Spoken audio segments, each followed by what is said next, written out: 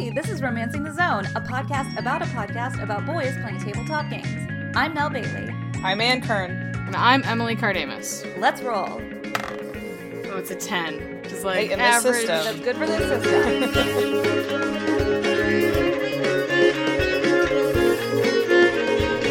We just make up the rules as we go. That's true. So let's start off. Welcome back, Emily.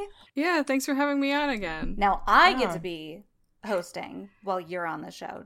It's my turn now. Right. So now I'm just going to have to come back as a guest for the third time, Yes.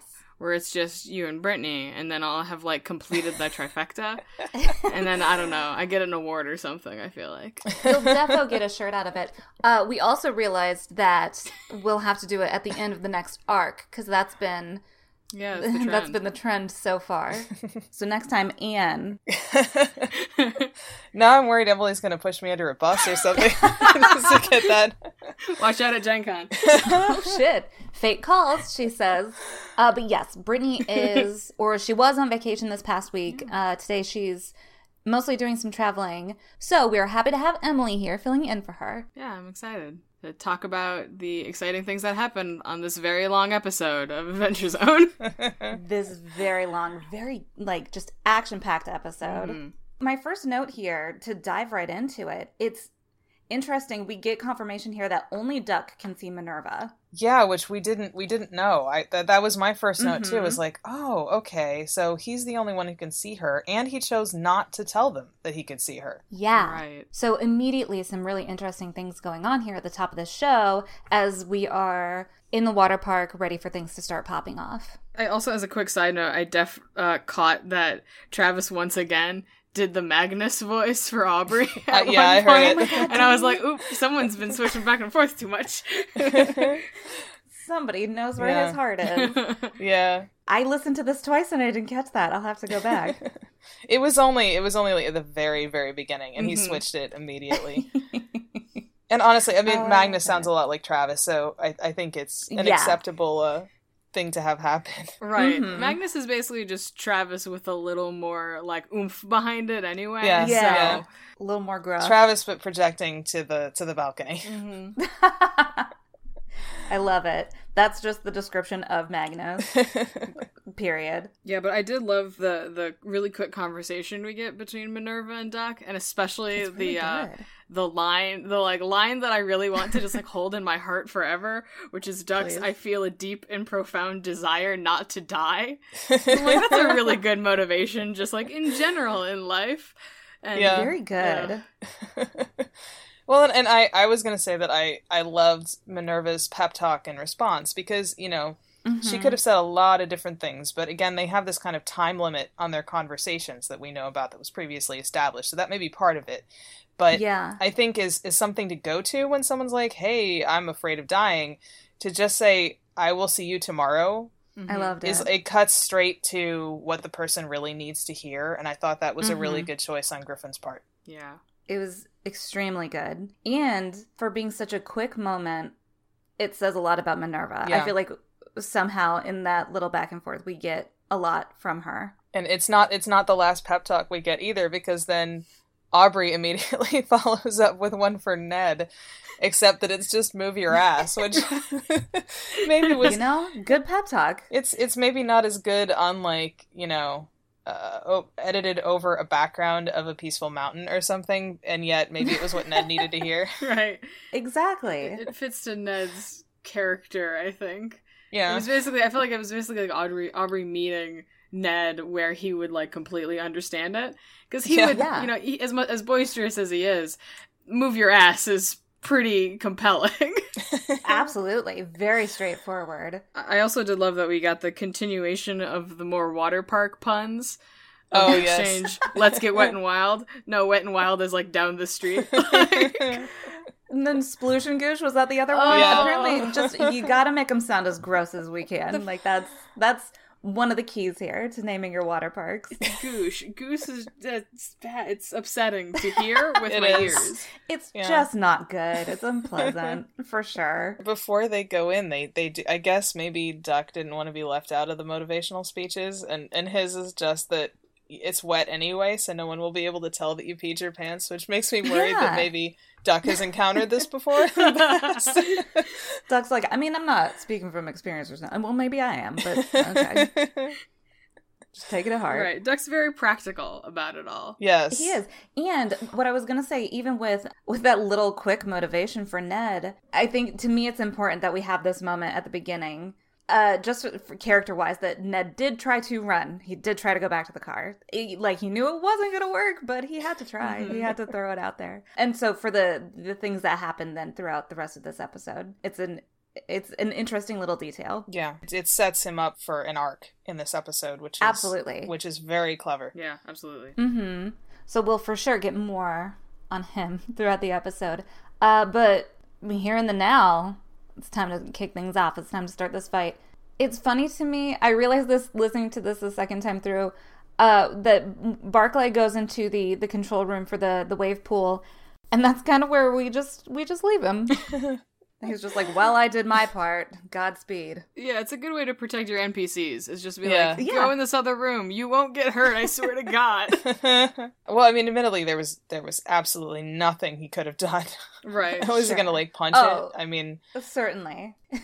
So now in my mind, knowing that he's in there, it's, for the rest of it, just, watching worriedly, oh, God, you guys, just be careful. From within his little house or whatever it is. I also was really struck by, once this sort of battle started, we got, a lot of, the music that Griffin's been putting into these episodes. This, very, sort of spooky, atmospheric, and it really struck me how much he's improved as a musician over the entirety of Taz. It just made me lean back and go oh shit, this is really good. This is just it really fits the mood so well, and not that it didn't before, but it feels like it's at a new level now, and I'm just proud of, I don't really know Griffin, but I'm proud of him. Yeah. So well, and that's especially since I don't know if we'll ever really dive too much into Balance on the show, but I have to say, quick sidebar, when I was first listening to Balance, it's at the end of the Pedals to the Metal arc that we start getting a little bit of music. And even that was enough for me to notice and be this is really pretty. This is really nice. Whatever he's doing, or whatever music he found to fit in here is really nice. And then the more music we were hearing, it only took a couple episodes before I was suddenly somebody has to be composing this for their show. Who did the music for The Adventure Zone? I looked it up and was so offended that how dare you be so multi-talented. That was my first response was, you know what, Griffin, fuck you, but also you're amazing. I'm so impressed. So I'm absolutely with you. I think we're very lucky to have him be that talented, as much as it makes me curse his sweetheart. Right, but also just being able to hear that progression is really cool. Yeah. I don't think it's just that it's better. See, better music makes it sound like I'm dissing the original stuff, which I'm not at all. I mean, I listen to all the stuff from Balance because I love it, but I think that he's gotten a greater level of integrating the music with the atmosphere of the scene, so that you're not necessarily super consciously aware of it, but it still heightens your perception of everything that's going on, which is, if you're scoring a film or something, that's something that those composers usually strive for really heavily, that it's almost subconscious, that you shouldn't be thinking about the fact that the music is there. It just affects the way that you perceive the scene. Yeah. I do think it really, I mean, this scene, you can feel the tension of it, that this is actually a very scary scene fighting this water monster in a water park. Yeah, and when we get, because now we're getting the shape of the monster, and bravo, you guys, for having this wave pool idea, because it does takes this torso humanoid-ish form, and in doing so is kind of knocked off its game a little bit by the waves affecting how well it can maintain what it's doing. Yeah, on a technical note, I did really enjoy the fact that the way that Griffin dealt with this wave pool plan was to just be all right, everyone gets a +1 ongoing bonus. So smart. While it's in the wave pool, that's just a really smart way to mechanically deal with a narrative element. That I really appreciated as someone who's trying to get better at DMing or GMing or whatever we want to, making the game run good. Yeah. Yeah, I think that this system is working very well for them in just not being distracting from the story, that it does really integrate well with what they're doing, that I think you're less conscious of the mechanics of the game, even though they're still there and they're still functioning. Mm-hmm. Yeah, and it's cool to see how then they can use them effectively. Yeah. And how that enhances, again, like you said, it's the story itself that gets enhanced by it, instead of almost like meeting barriers. Mm-hmm. We're not worrying about what spells you actually can cast, or if it's going to take an hour to revive a corpse that you found in a cave that Magnus swears was talking. No, but then you get something like how Griffin handled the wave pool, or how Travis chose to use Aubrey's successful fireball to give advantage to Ned in the future, because from a story standpoint, he was the one who had the most power over this monster because of his Mouth Blaster. Well, and even, I do want to mention here, before we get too far away from the wave pool, Griffin, again, always painting his beautiful word pictures, describes the way when we can sense, after Aubrey steps in, we can sense that the monster is here, or the abomination is here. And he uses this description of this ripple going out and back towards the middle of the pool. And I wanted to mention it specifically because just before we got on this call, Anne, you sent us this video that depicts that exact thing that Griffin describes. And it's beautiful. And I don't know what you were even looking for, but good find. I was interested in the strategic plan of using the wave machine, and I was trying to find some video that I thought I had seen years ago of waves colliding and what happens when waves collide, because I have a good mental picture, but on my second listen I was like, okay, I kind of want to see this while I'm listening to it, and I couldn't find what I was looking for, but what I did find was this giant wave machine in Japan that they were doing a demonstration of, and it was doing almost exactly what Griffin was describing. And I don't know for sure, he may have seen that video, it may have been completely from his imagination, or his knowledge about how water behaves, but it did really make the level of intensity of the scene hit home for me, of like, oh man, that is really genuinely scary and creepy, seeing water do that. Absolutely. So I'll have to put it on the Twitter, I think. Yeah, we will for sure share it. And especially for, Brittany's mentioned it on the show before, that she's so visual. So especially if you're somebody who it helps to actually see the thing that's being described, this video will do it for you. Yeah, because I definitely feel like I sort of had a mental image of what was going on, but I think it was unfortunately more like the end boss from Sonic Adventure 1 in some ways, and I don't know what that says about me, but this... That's a great thing. I think this video of the wave pool, that... just the way that the water moves and how slowly it moves is like really foreboding, and I'm like, oh, okay, that is way creepier than what I was thinking of. So, and the fact that you're like, oh, this is real. So even what I was imagining, the reality is that, oh, it does just look that creepy. And then to get even worse from there, it starts turning humanoid. Which we need to start calling Aqualung, because that is an excellent name. I have a feeling about that, and it's because Travis sets it up as this really good joke, and it's just a reference. It's fine. Yeah. And then he's like, wait a minute, why didn't everybody applaud? It's like, that's not you didn't have any punchline to the joke. I just said a word. I was so angry. He just wants to be appreciated, Emily. I appreciate it. Don't we all? Fair enough. We do. We appreciate you, Trav. And you know what? It does give us at least then a name to call this thing. Because now this is where, like you were saying, the fight is on. This is where all the action starts happening. Aubrey uses her attack that kind of, these are the mechanics that her attack can feed into helping out Ned in what he's going to do, and Duck does the same thing. Yeah, and I feel like I'm going to backtrack now that I said about this game system and it integrating better into the story, but I also felt like in this scene that the delight that you have when they get a really good roll and they're super stoked about it. I think that emotion, that additional emotional reaction in an action sequence makes it way more interesting than just people describing what's happening.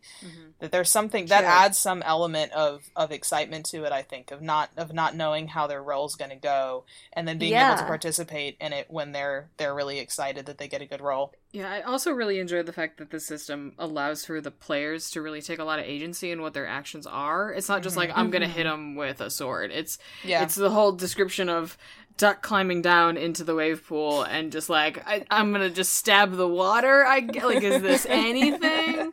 Like, it gives a lot more. Just it feels less like just like, okay, we're in an encounter, we're in initiative, we're in a fight scene. Yeah, it just feels like, okay, well, there's fighting happening, but we're still telling the story, and it works out really well, I think. Yeah, it allows Justin to say, I don't know if this is even going to do anything, and Griffin to say, that role was dope. It absolutely does something. Here's how we can build on that. It's great for storytelling. It's very collaborative. I think in D&D and some other games, the rolling system feels more like you trying to extract something from the GM, and this feels more like just a structure to collaborate with them. Yeah. For sure. And regarding storytelling, this is actually where we start getting into the other really great aspect of this episode in particular. But before we do that, I do just want to take a moment to appreciate Ned saying hello to my spongy friend, because it just, like, it's a dorky reference to make, and it's such a dad thing to do I really appreciate it. And I just wanted to shine a little light on it. It was very in character for Clint and Ned, I think. Yes. Exactly that, yes. But then Aubrey is spurred into action here, and I described this as her beginning to tap into her airbending. That's how I thought of it, too. I was like, oh, she's learning a new element. Like... And as this is awakening, she doesn't know what she can do. She just knows she wants to do something to help her friend who's about to be hurt. And in doing so, this is the moment that establishes this this recurring thing in this episode, which is these flashbacks we're getting for these characters. And starting off with Aubrey here, we do learn right off the top, Homegirl was #blessed. Yeah, and that Dr. Harris Bonker's original name was Nugget, which is a very cute, funny name, yes. I have to admit. It is. Also, I love the way you just said, I usually say nougat, but you said it cuter. Oh, should I not say it? Isn't that not how you're supposed to say it? I love it. Is this a Kentucky thing? I don't know. It might be. Everybody right now, say nougat or nugget or whatever you say out loud to yourself. And then tweet it at us. I think I was struck a lot in this scene, and it's a character contrast I've seen throughout Amnesty, of the contrast between Aubrey and Duck. Duck being the character who's supposed to be the chosen one, like the prophesized hero, and Aubrey going out and searching for, not that in particular, but searching for something like that. Yeah. She's looking for notoriety, right, but not like in a shitty way. Right, whereas Duck it's been forced on him and he doesn't want it. And I think this backstory scene in particular really struck that concept a lot. I also wrote down that Aubrey was going on her Pokemon journey. Because it was very much like, well, tomorrow you're going off into the world and I'll never see you again. Go get those gym badges. Be careful in that tall grass. They'll jump out at you. Yeah. I liked this choice that I think I had assumed about Aubrey, because, you know, she's kind of punk or whatever, that she had just run away as a troubled teen, or her parents had been killed or something. You know, that there was this kind of dark backstory. Right. And I think I like this version better, because at first I was kind of like, well, okay, but there's not a lot of conflicts here, and maybe that was kind of an odd choice. But I think then it makes this not about Aubrey rebelling, but about Aubrey's search for identity. Yeah. Which is a much deeper character motivation than any of those kind of obvious surface choices that they could have made. Right. It sidesteps that trope of, troubled teen has always been left to her own devices. It's like, no, she's just trying to figure out what she wants to do. She feels like this is what she wants to do, and she has loving parents who, for the most part, support it. And we even get this when she's talking to her mom about the fact that, like, all of these things in her life that her parents have supported, she's had what a lot of people, I think, would say is a pretty ideal upbringing. And a very loving house and a very supportive family. And like you said, she's not rebelling against anything. This is about her. This isn't about fighting anything. This isn't about sticking it to anybody. She's just doing what she feels like she has to do. I hate the fact, though, that I couldn't remember. So the scene ends and maybe I'm jumping too far ahead, and forgive me, but the scene ends with, like, this Imperial Crown coupe pulling up to the house, and there was a part of me that goes, that's significant! I don't remember why! Well, I'm glad you brought that up, because these are exactly the kinds of things that we try to touch on just to make sure that, everybody stays on the same page. That is the car that Ned and his ex were driving. And we know that Ned has the Flame Bright pendant, which just prior to this, Aubrey and her mom was just about to pass it on to her. So this is where, like, essentially, without having seen how the rest of the scene plays out, we assume they're about to burgle the... What's Aubrey's last? The little house. Okay. I was there. I couldn't remember for sure. I'm like, was that Ned's car? I like couldn't. Yeah, it's Ned's car. I'm glad that was my instinct, but I just wanted to be sure. I guess Clint didn't say it enough. I'm historically bad at remembering past details, so it does get confusing. Also, that was mentioned, I think, before even dusk. Yeah. So no worries. But that is what we can glean from this, is that, we know that Ned has the pendant, but I would imagine he doesn't. He's not aware of what he actually has. Yeah, that's life being a hoarder. You have no idea what's in those bins. Exactly. But what I also really love about that scene, assuming that essentially Ned is about to rob Aubrey's family's home, is that then when we cut back to the present, it's Aubrey desperately trying to save him. So it's like this really great contradiction of scenes and characters specifically here. But the good news is, as we said, Aubrey is tapping into her airbending, and she creates a dope barrier. I wish we had a video of the way that one's described. Does anybody in Japan have a sweet wind machine?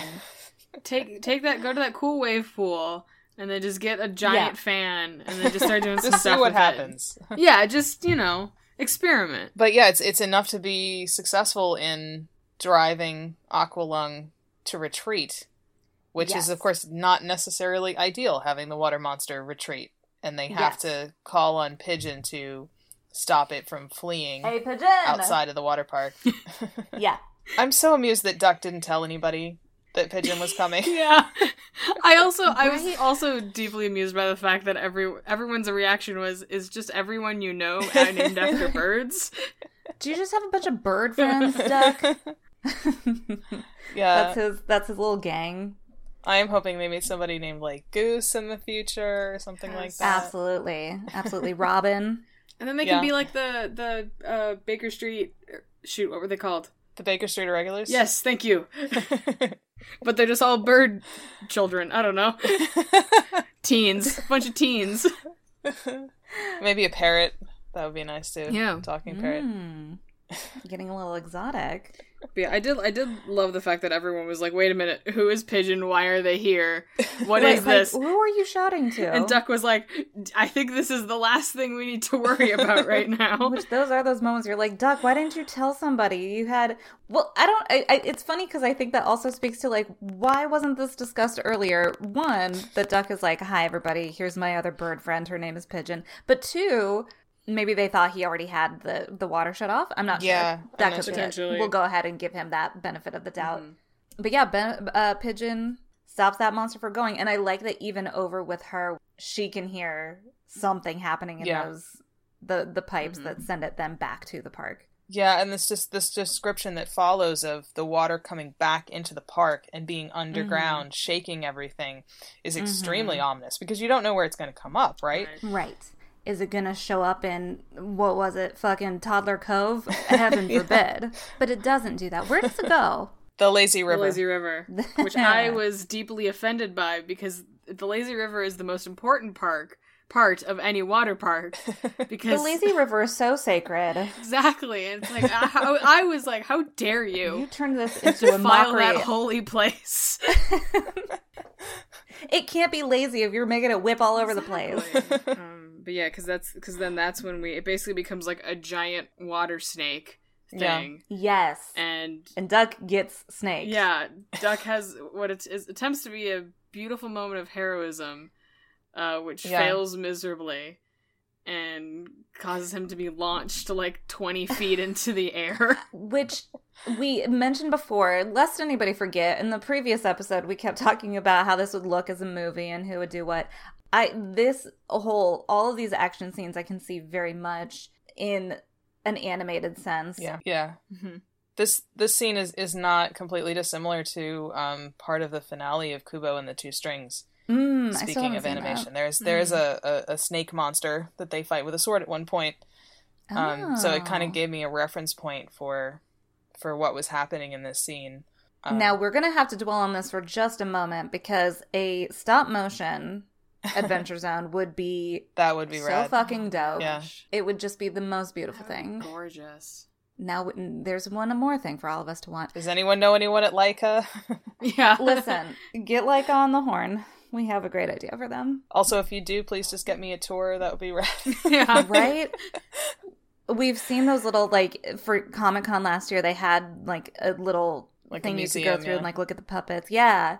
Stunning. Yeah. You guys. If anybody gets the chance, go look at those puppets. They're amazing. But yeah, we knew that this was coming. Mm-hmm. That Duck was... I mean, I think we all knew that Griffin had this vision in his back pocket and that at some point this was going to happen. And so Duck has this badass moment running at this water snake. But I think even before he rolled, I think he was like, oh man, I don't know if this is going to go so well. Well, that was what was interesting because he even mentions for a second he considered making Duck bail before actually confronting this thing, which I appreciated very much. Yeah, but this is kind of his moment where he's not thinking about that anymore. And I do think that makes sense, that you're just like, well, somebody's got to do it, so I guess it's going to be me. Mm-hmm. You roll a 4, so... Yeah. Our poor little duckling. Aww. Oh, wait, is that his fandom name? Maybe it should be, or Duck Fans Ducklings. It absolutely is now. That is canon. And good news, everybody. Listen, things are about to get real dark here in a second, but Beacon does get in one quick "you're an idiot" to Duck before Sweet Boy is just sent flying. Even the thought of, like, poor Aubrey and Ned, like, the horror you must feel, and Barclay, watching from his little wave pool kingdom, as your friend is just launched through the air. And even as Duck is headed toward the reservoir, I had the quick moment of being like, oh, good, at least he'll hit water. But then again, water past a certain height. Yeah, it's like hitting concrete. Exactly. Yeah. And even then, he's not going to... Like, he does hit the water, but he also manages to clip himself on this bridge and hits his head, which I'm just like, Jesus, he should be dead. Yeah. How is this? Thank God he's the chosen one, because the homeboy would be dead. And then we get Duck flashback time, mm-hmm. in which I was immediately like, oh, cool. Justin McElroy is coming for my emotions with a knife again. Yes. He's very good at that. Yeah, I think that the little sister took even Griffin by surprise. He sounded just very slightly for a second taken aback. Kind of like, oh. That Justin threw that in there. And I do want to point out on that note, just a quick observation I had, possibly barring Irene, because we don't know, but Justin's characters each have, like, an important girl in their lives. Interesting, yeah. I hadn't thought about that. I guess maybe Troth, too. I don't know. Yeah, we didn't get enough of her to right, know. Irene and Troth, we don't know. His boy characters have important girls in their lives, which honestly probably means nothing, but just an observation.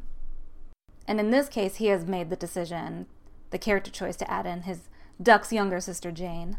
It raises the stakes in that scene enormously. Yes. And I think it does shift your perception of who Duck is as a person.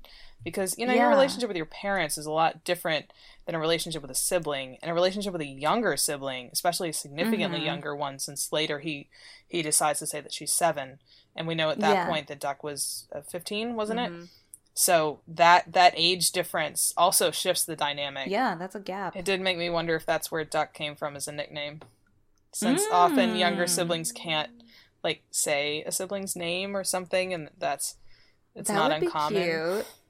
Though I do wonder, I love this idea, but then it almost makes me think that then maybe his mom would like it, and we learn later that she hates that nickname. True, yeah.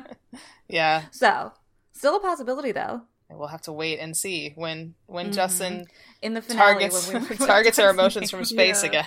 I did really enjoy that. I don't know if it was Travis who pointed it out, that the voice that, like, basically saying, like, the voice that Justin's doing is 15-year-old Justin. Bless it. Like, yes. That was a very sweet moment.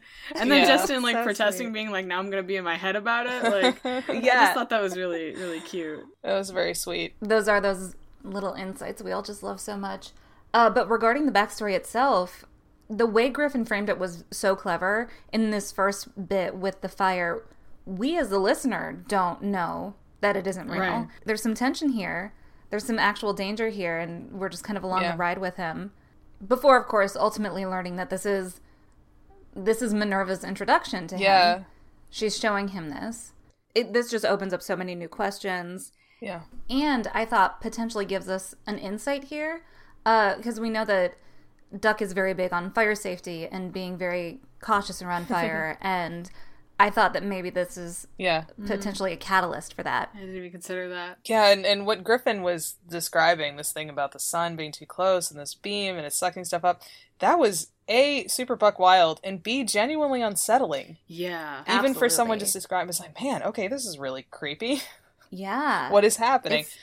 And then I love that when Duck is awoken by Minerva, that his response is, what the fuck? Because, like, 5 seconds before, I had Fair. whispered to no one in my room, what the fuck?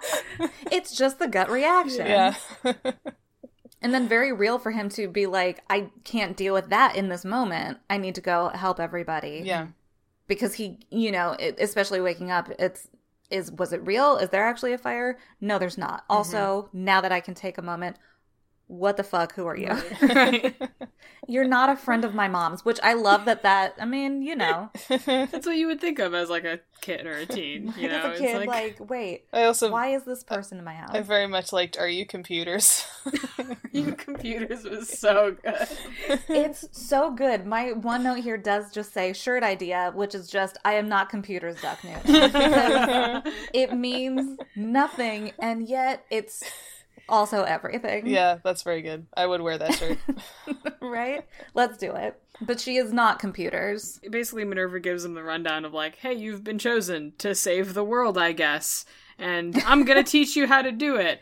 And Duck's very practical response is, I have school in the morning, or maybe I have class in the morning. I or have class something. tomorrow. I wrote that down. Yeah, which was a For some very... reason. I think from the beginning makes you go, okay, this is just who Duck is. He's a very much a tomorrow person. Yeah, well, and she does actually say not just that you have to save the world, but that you have to save 2 worlds.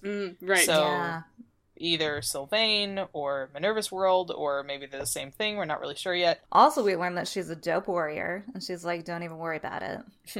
Because I'm going to be the one teaching you. Right. I love how she was like, you're going to be taught by the best warrior in in the world, and that's me. That's me. Congratulations.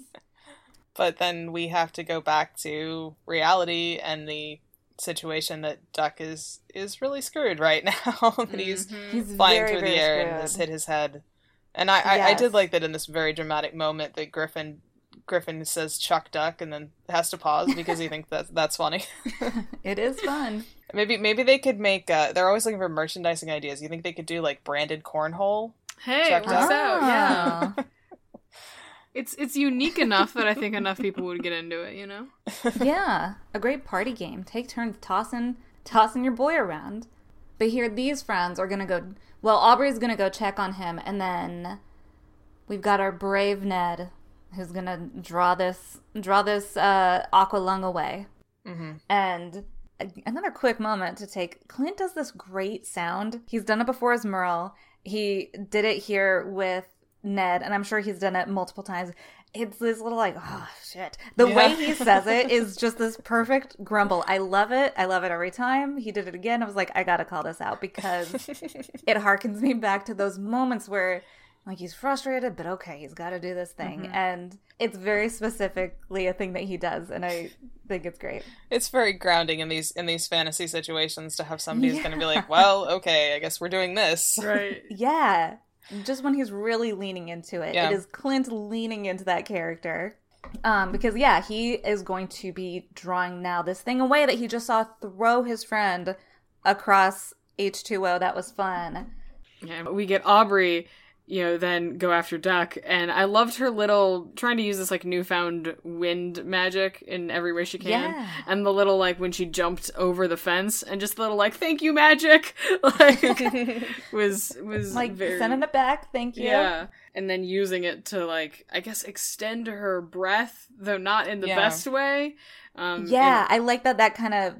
There's a penalty almost in that one that she does. I really like these glitches and consequences when you use magic. I think that's much cooler than having to be like, well, you have to have all these ingredients or time to prepare or something like that. It's a much more fun kind of thing to do from a story standpoint of giving this power to the GM to do something to you. It keeps you in the moment, and it keeps the character grounded. Yeah, but she is able to get Duck out of the reservoir, and I did love Beacon's immediately, like, congratulations! Like, oh, this looks better. I'd rather go with this one. Yeah, like, I'm yours now. He saw an opportunity, tried to take it. Yeah, I admit I wondered when he went into the reservoir, like, he's unconscious, he's not going to be able to hold on to Beacon, what's going to happen with that? And they don't really address that. I mean, I think you can, in the course of the story, say, well, I don't know, maybe he was able to hold on to it anyway. Mm-hmm. But I came up with this idea of, like, maybe Beacon was like, well, shit, and just wrapped around his arm or something so he couldn't drop it. I was hoping you would say that. Which I think is adorable, so I'm just going to go with that. I think that's a great idea. That's canon now. We're going to forget that we made it up on the show, but that's canon now. Because that's a very good point. I hadn't even thought about that. He wouldn't be holding on to him, so then... It would be Beacon's responsibility to don't get separated. Stay together. Buddy system. Except with your magical sword. Do not lose your buddy or you will both get in trouble on this field trip. And we get payoff on the I got class tomorrow bit. When Aubrey wakes Duck up. Oh. That was very cute. I really liked that. This is just the gosh, Duck is really cute appreciation hour now.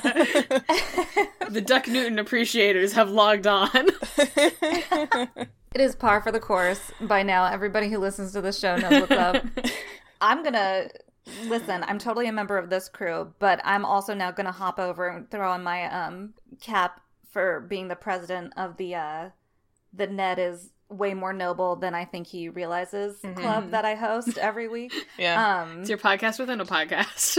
That's right. We have the Duck Power Hour. We have the It is podcast all the way down, you guys. Just all the way down.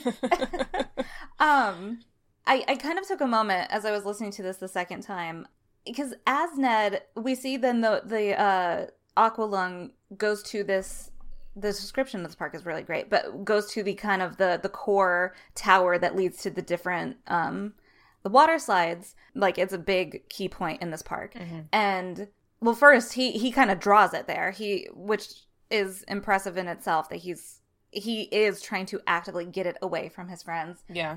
But having to kind of face down against this thing on his own, I just had this moment where, like, my own personal hope and thought maybe for Ned is that if this kind of noble and kind person that we do see, like, he cares about his friends and he says nice things to them, and he wants Duck to be okay, and he wants this thing to get away from them, and he'll take this thing on his own, even though he's been portrayed as and plays into this cowardly role, and we've seen it happen time and time again, so that's all real for sure. Mm-hmm. But I do almost wonder if the real Ned is this very noble person, and that maybe life has been a series of bad hands being dealt to him, and in time, you sort of then just start leaning into it. You lean into that, well, this is the best I can do. Mm-hmm. This is what I've got for me.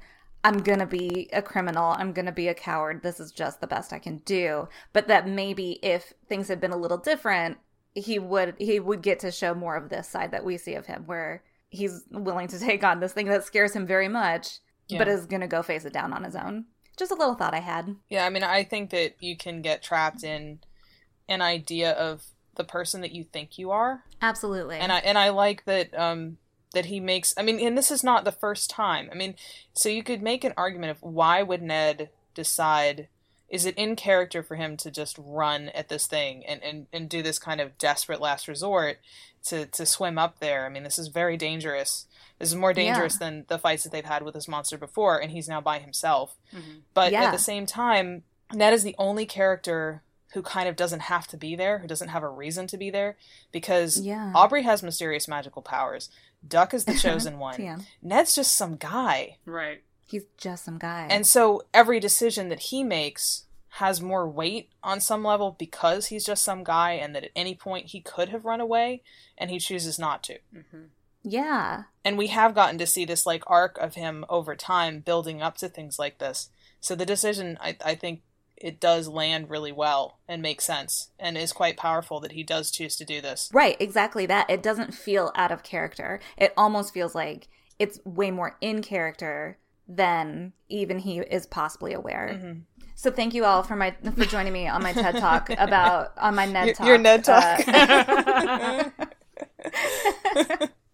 That's going to do it for us tonight, everybody. Just kidding. First, we have to talk about Ned's backstory. Yeah, and we're kind of seeing a version of Ned sort of between moments where we've already seen, because we've kind of seen him as, sort of, we've seen him as a criminal, and then we've seen him as the owner of the Cryptonomica, and now we're kind of getting this like filler, like this in between moment, because as Griffin starts describing all the things around this room that he's attempting to burgle, I start going like, wait a minute, I know this place.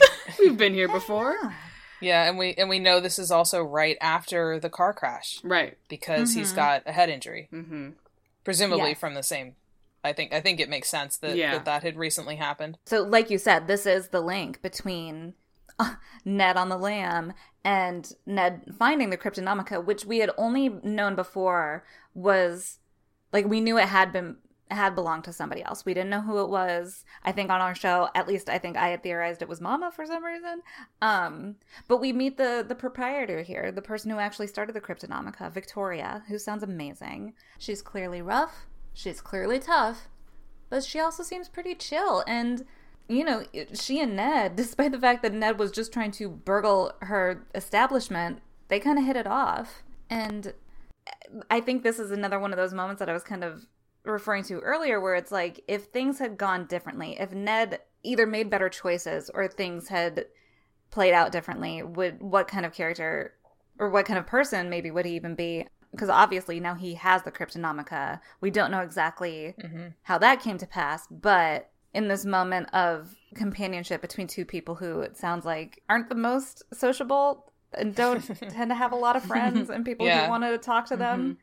It could be a defining moment and a shift from what at least Ned is used to. Yeah, I mean, this is definitely, there's a theme of choices here, like you were saying, of Ned making choices and also this Victoria making choices, because if she had decided to call the police, which would have been probably the most logical conclusion in this situation. Absolutely fair, yeah. If she had done that, that would have been curtains. He would have been arrested like his partner presumably was, that we think we've seen in prison. His ex-boyfriend, or Duck's ex-boyfriend. He made a bad choice to run away, but she made a good choice of letting him stay that prevented him from being incarcerated. Yeah. I also think maybe Victoria knows something's up in town.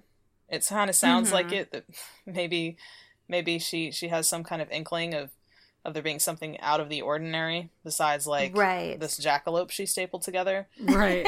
Exactly. And we know that this isn't where the boys were getting their ideas, but similar to Gravity Falls, there is also that aspect of, here's the front, but there's definitely more in the back. Yeah, sure. That I can't quite explain. Well, and she even makes the comment, and I don't remember it verbatim, but it was basically something along the lines of, things don't just happen in Kepler. Yeah. And I think that's, from what we've seen so far, pretty true. Yeah. So yes. I think with her, we'll either discover if she just has this feeling, or if she's just kind of witnessed some stuff and she can't be quite sure, or has she had experiences? Has she, had run-ins with Sylvanians or what have you? How much does she actually know? Right. And when did she give the Cryptonomica over to Ned? Mm-hmm. Yeah, because you have to be a particular type of person to invite the person who tried to, break into your establishment and steal from you to just, stay the night. So Yeah.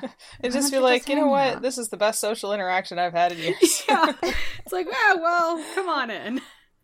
They're going to hit it off so well. These two best friends. I can't wait to get more of their shenanigans. For sure. And was there anything else there? Was there anything else in the backstory? That was mostly It was just that we got 2 more middle names for Ned Chicane. Right. Ninja, and I forget what the other one was. But yeah, he keeps Pacifist. I've lost count. Yes, I've lost count. We should be keeping a tally of this. We really should keep a tally, and you should also keep like a long list so that by the end of the series you can get a T-shirt that has all of them written on it. Like Usador's name from Magic Tavern is the whole thing. Yes. I love this idea. That's good. Except I feel like at this rate it will be like an all over print, you know, and it'll go over to the back because there's just going to be too many of them.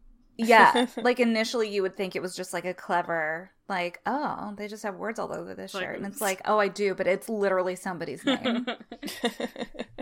But then we're back to the present and back out in the moonlight, and Ned's gonna take the shot. I think that we get this context, like I was saying earlier, of somebody who took a chance on him, and so he's taking a chance on himself that he can defeat this monster in the present. And that's exactly why, again, to end my college thesis paper here, Ned Chicane is the most noble character in the Adventure Zone Amnesty. But this is the moment in the movie that is so visually stunning, because even the way Griff describes it of, you know, Aubrey and Duck are watching from afar, you can just imagine this tower that leads to all of these slides, and it's a little warped by the water in the moonlight, and you can just see Ned's silhouette.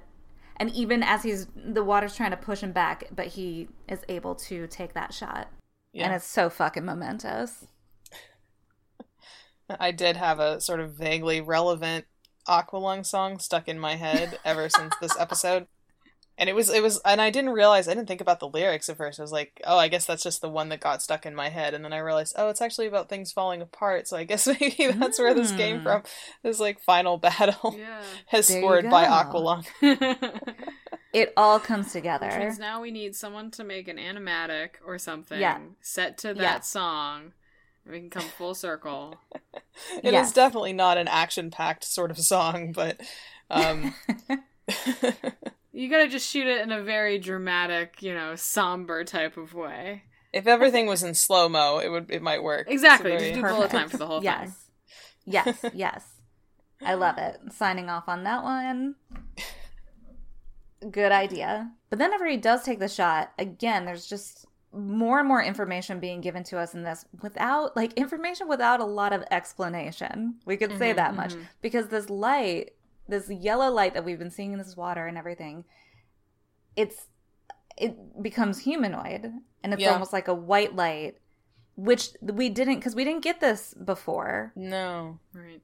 Well, we sort of did, because when they defeat the other monster, it's like there's another monster inside of it. So we had some sort of idea of inkling of that what we were seeing was an aspect of this creature, but that maybe it was like somehow imprisoned inside. It was kind of along those lines. It was a little bit less obvious. Okay. I almost made a Mr. Chicane I don't feel so good joke, but I kind of regret it now. And you're about to be banished to the shadows. I know, yeah. JK. But yeah, I mean, we have some gist of that. Maybe it wasn't as simple as just killing the monster, that there's some kind of purification maybe that's happened that then allows this creature free. It does result in its death, or still does, whatever that disintegrating is. I think we'll describe that as death.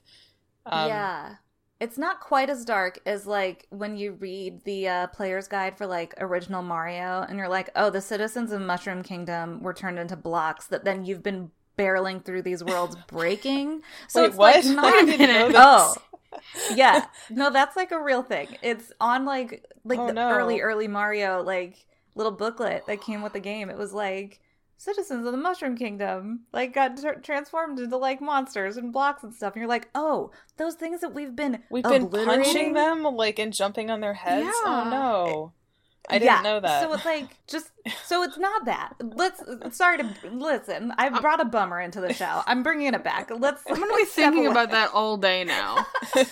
Listen, hopefully somebody is listening to the show right now and is yelling, Nell, you're full of shit. That was fake.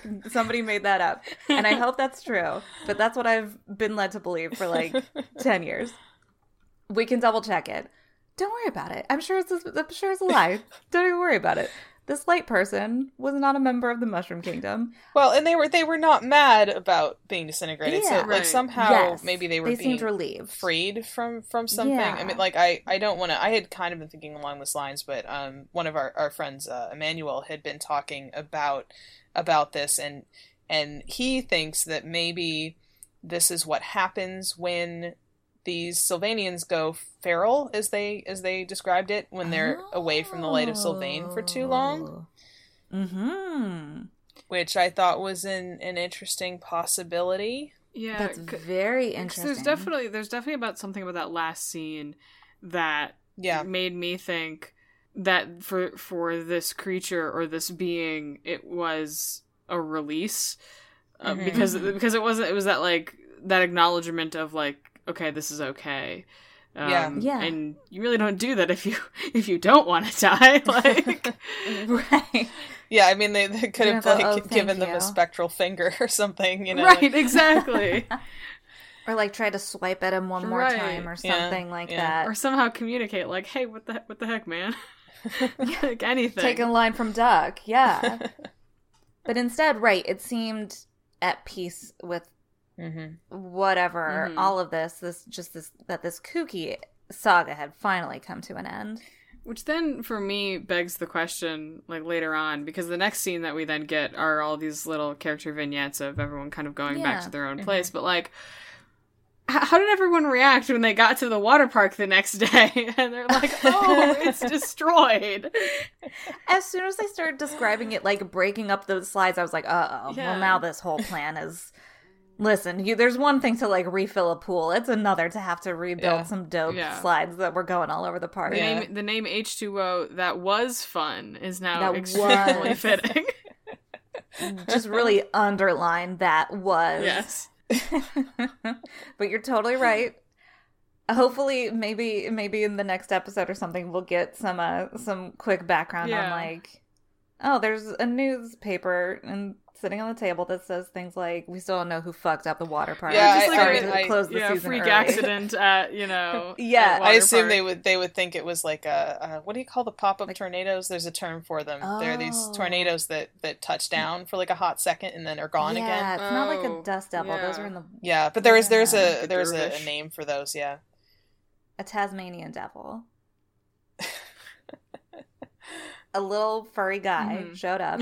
That was, you guys, we just blew the door off of this one. Tasmanian devil. Taz, it's in his name.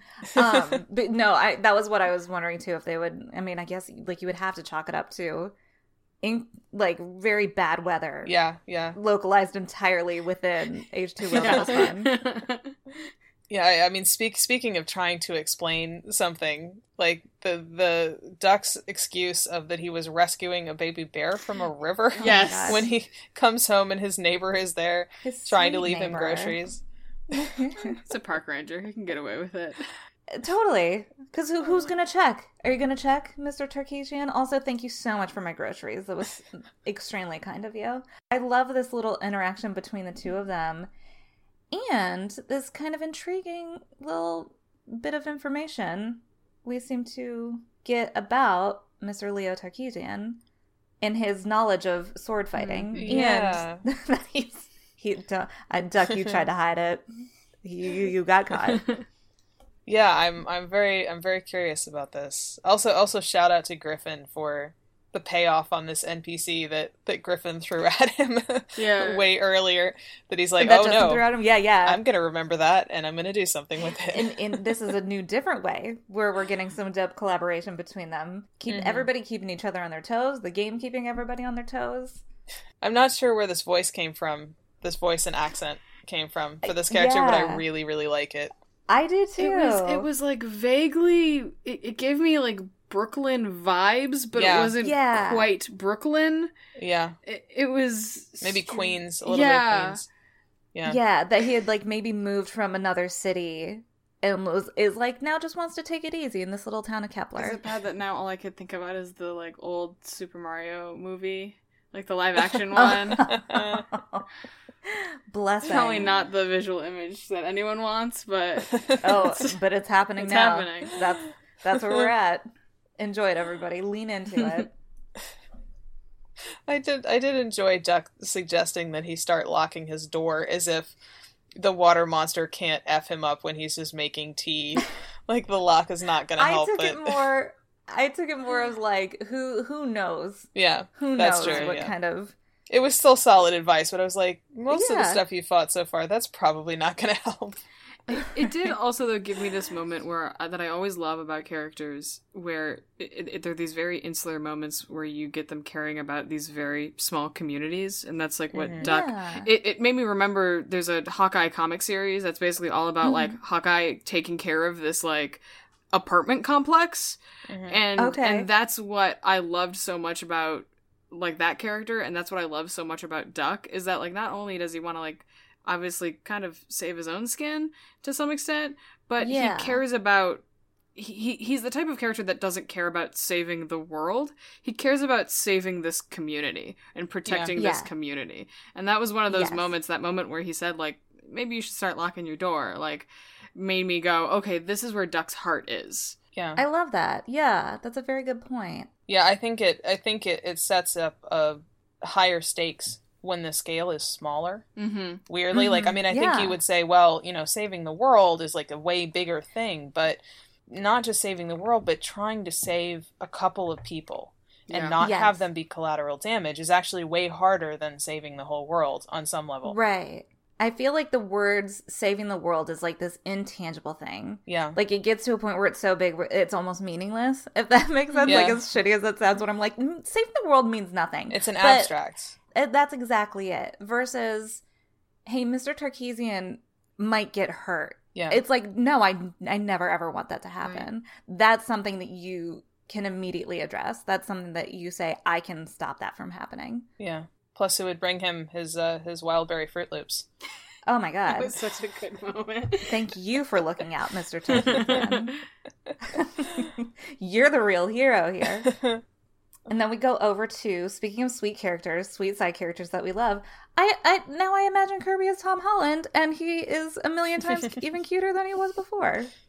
So thank you and bless everybody who has been entertaining us and letting us just go off on dumbass tangents. Because Kirby is here with Agent Dale Cooper. Yeah, poor Ned. Isn't this just his luck that he's just fought this massive monster? He's finally coming home, soaking wet. And somebody's on his case about stuff he's behind on. Mm-hmm. That is a weirdly relatable experience. And not only, like, on his case about, like, hey, you were supposed to give me this video, but also, like, why are you all wet? Yeah. You know what, Stern? Back off, first of all. Yeah. You're in my house. And it was good to see, like, I think you saw that sort of very charming facade drop for a hot second of Ned just being like, no, you're in my place. You're invading my privacy. Like without saying, I just fought a giant water monster and almost died. You know, like his patience is gone. Yeah. And then of course, it comes right back up again, you know, of like, that was a bit, you know, but for that hot second, you saw that sort of, that real emotion and real frustration that he had, which was a very, very cool moment. Yeah. And what a good character choice. I loved that, because you're totally right. It focuses a lens on how good Ned is at always being on. Mm-hmm. Yeah. There's a lot of artifice there. Mm-hmm. Mm-hmm.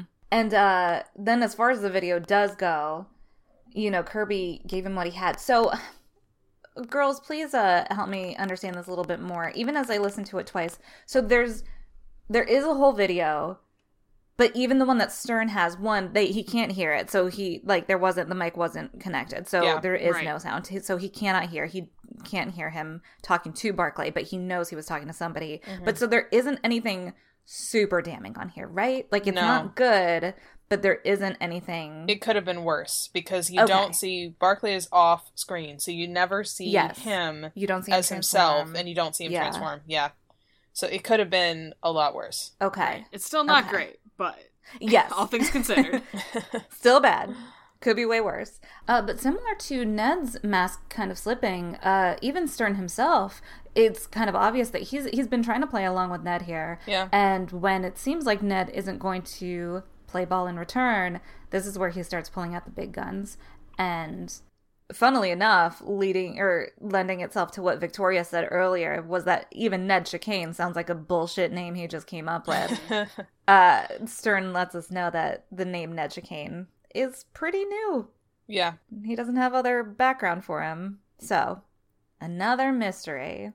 And I will also say in that moment, when Stern asks if he's had more interaction with this creature, and he says no, Griffin describes Stern pinching his nose, and you can hear Griffin is doing it too. And I wondered, I was like, did he instinctively, literally in his real life, do that and then just decide to add it to the character? Because you can hear him doing it, but it's one of those where I'm like, I don't know if he's doing it because the character did it or if the character's doing it because he just IRL did it. I hope it's the latter. I think this is very relatable to Griffin's life experience of trying to extract information from his family that they're not willingly giving. Well, and again, and even, we've all been fortunate enough to get to watch these boys play these games live. Mm-hmm. And I think that's where I was like, this could just be a real thing that Griffin did and then decided to give to the character because some of the reactions that all of them have to each other, of course, but specifically Griffin as the person running the game. They're a special gift. Yeah, I think you can't hear it in his voice until you've seen him do it. And then you're like, oh, suddenly everything makes way more sense. There's so much that just opens up. You wouldn't think. It's one of those things I think a lot of people, especially if they don't listen to a lot of podcasts, might not understand why you would go watch people record an audio medium. It literally adds so much to it even then just in listening to it afterward. Because you're like, oh no, I've seen them do this. I know what they're doing. So let's wrap this up. We've got Duck going home. Thank goodness. He's got some Fruit Loops he can eat. We have Ned going home. He can't eat anything right away because Stern is here. Ugh. Maybe Kirby ordered a pizza. And then luckily, most importantly, oh thank God, our Sylvanian families can eat. We go back to the lodge. The scene when Griffin describes everybody outside, like as Barclay is turning the well back on. Yeah. To me, it looks straight up like a pool party. Like everybody's in like their sweet suits. Probably. They've got like their blow up pizza and their blow up giant swan. Like their drinks with little umbrellas in it. Yeah, there's a table of Mai Tais. Like everybody is so excited. Jake Cool Eyes definitely has like that 90s like bright teal and purple cup design, but it's like his swim trunks or whatever. And he is definitely gonna do a cannonball. Yes. Like into the hot springs.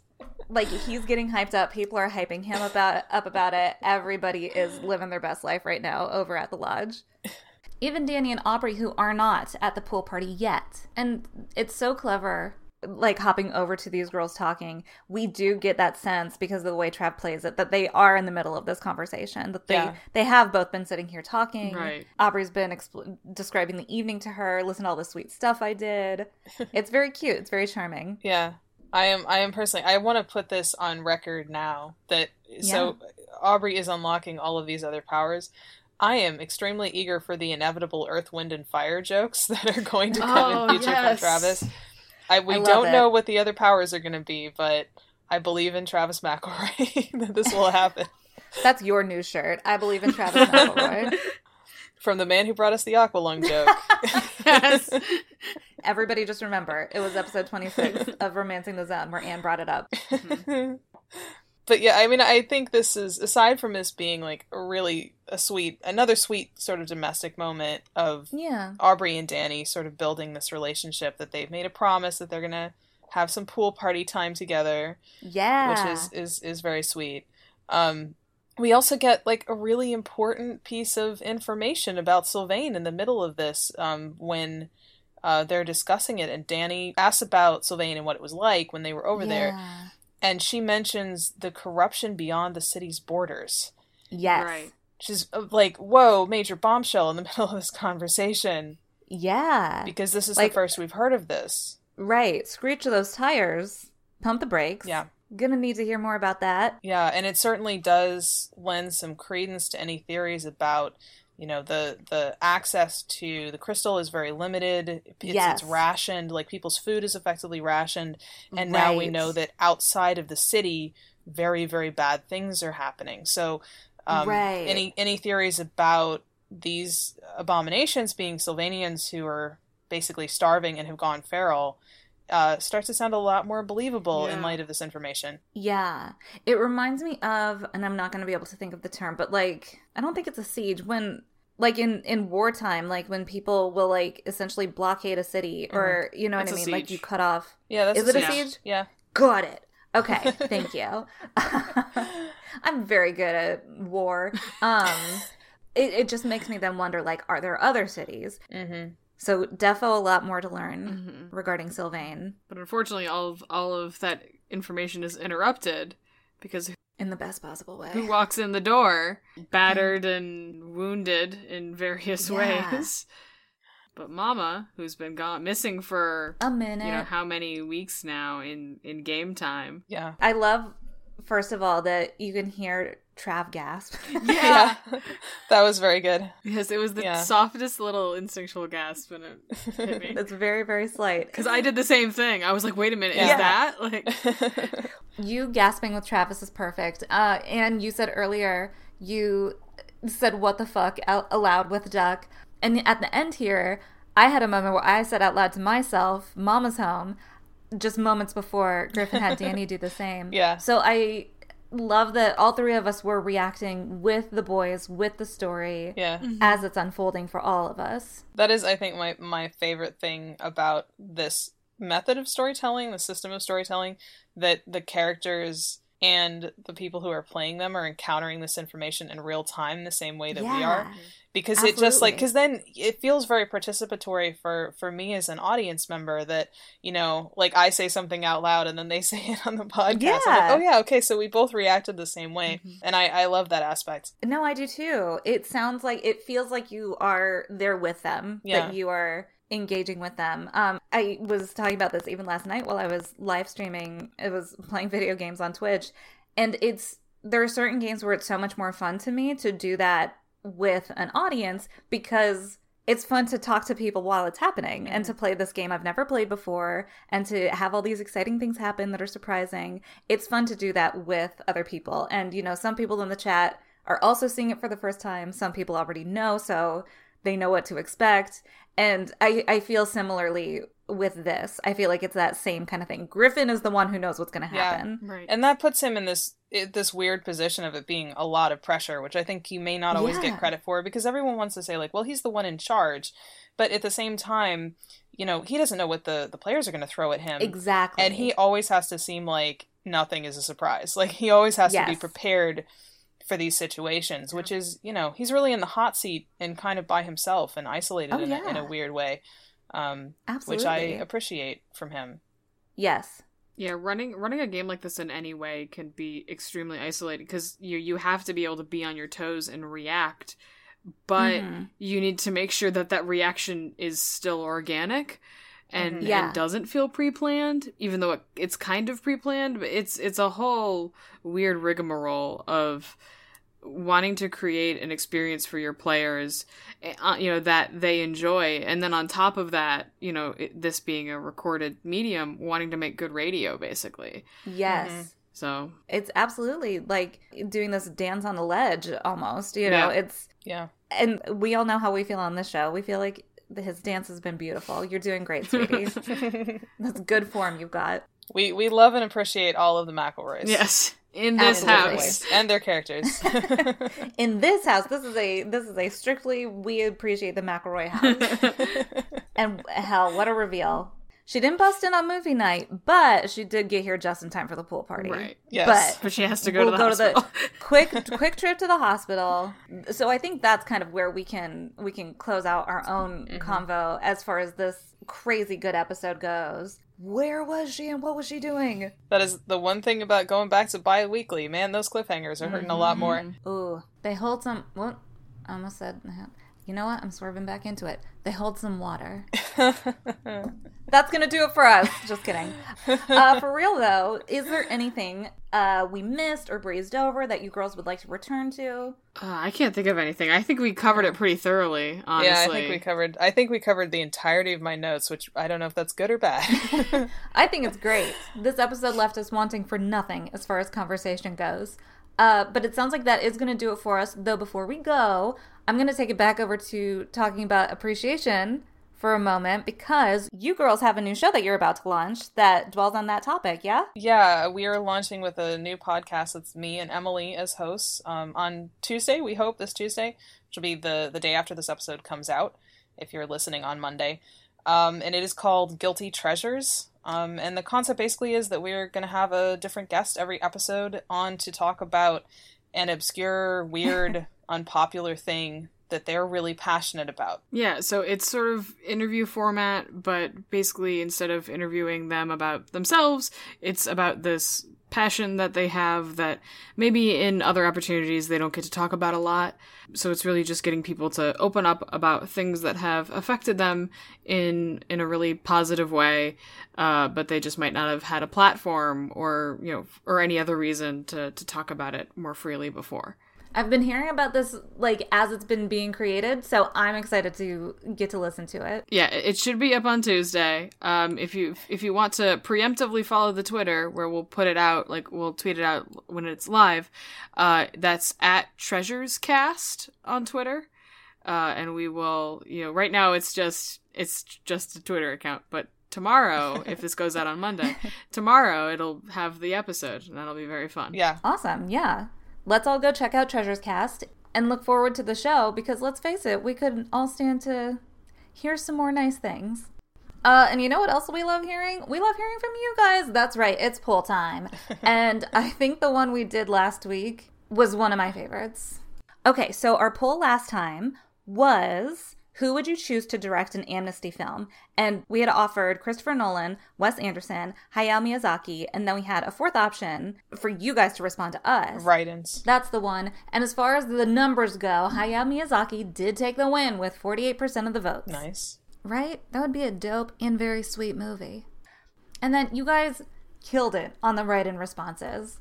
We had Joel Schumacher, we had Taika Waititi, we had Guillermo del Toro, Edgar Wright. There was a lot of Edgar Wright. There's 90s Tim Burton. I love that that's the caveat. Very specific, yeah. And you know what? I agree. So thank you for voting. Thank you for all of those responses. You are clearly our people. This week, we talked so much about merch in this episode. We want to know which t-shirt you would most like to wear. We'll have that poll up over on Twitter at Romancing Zone.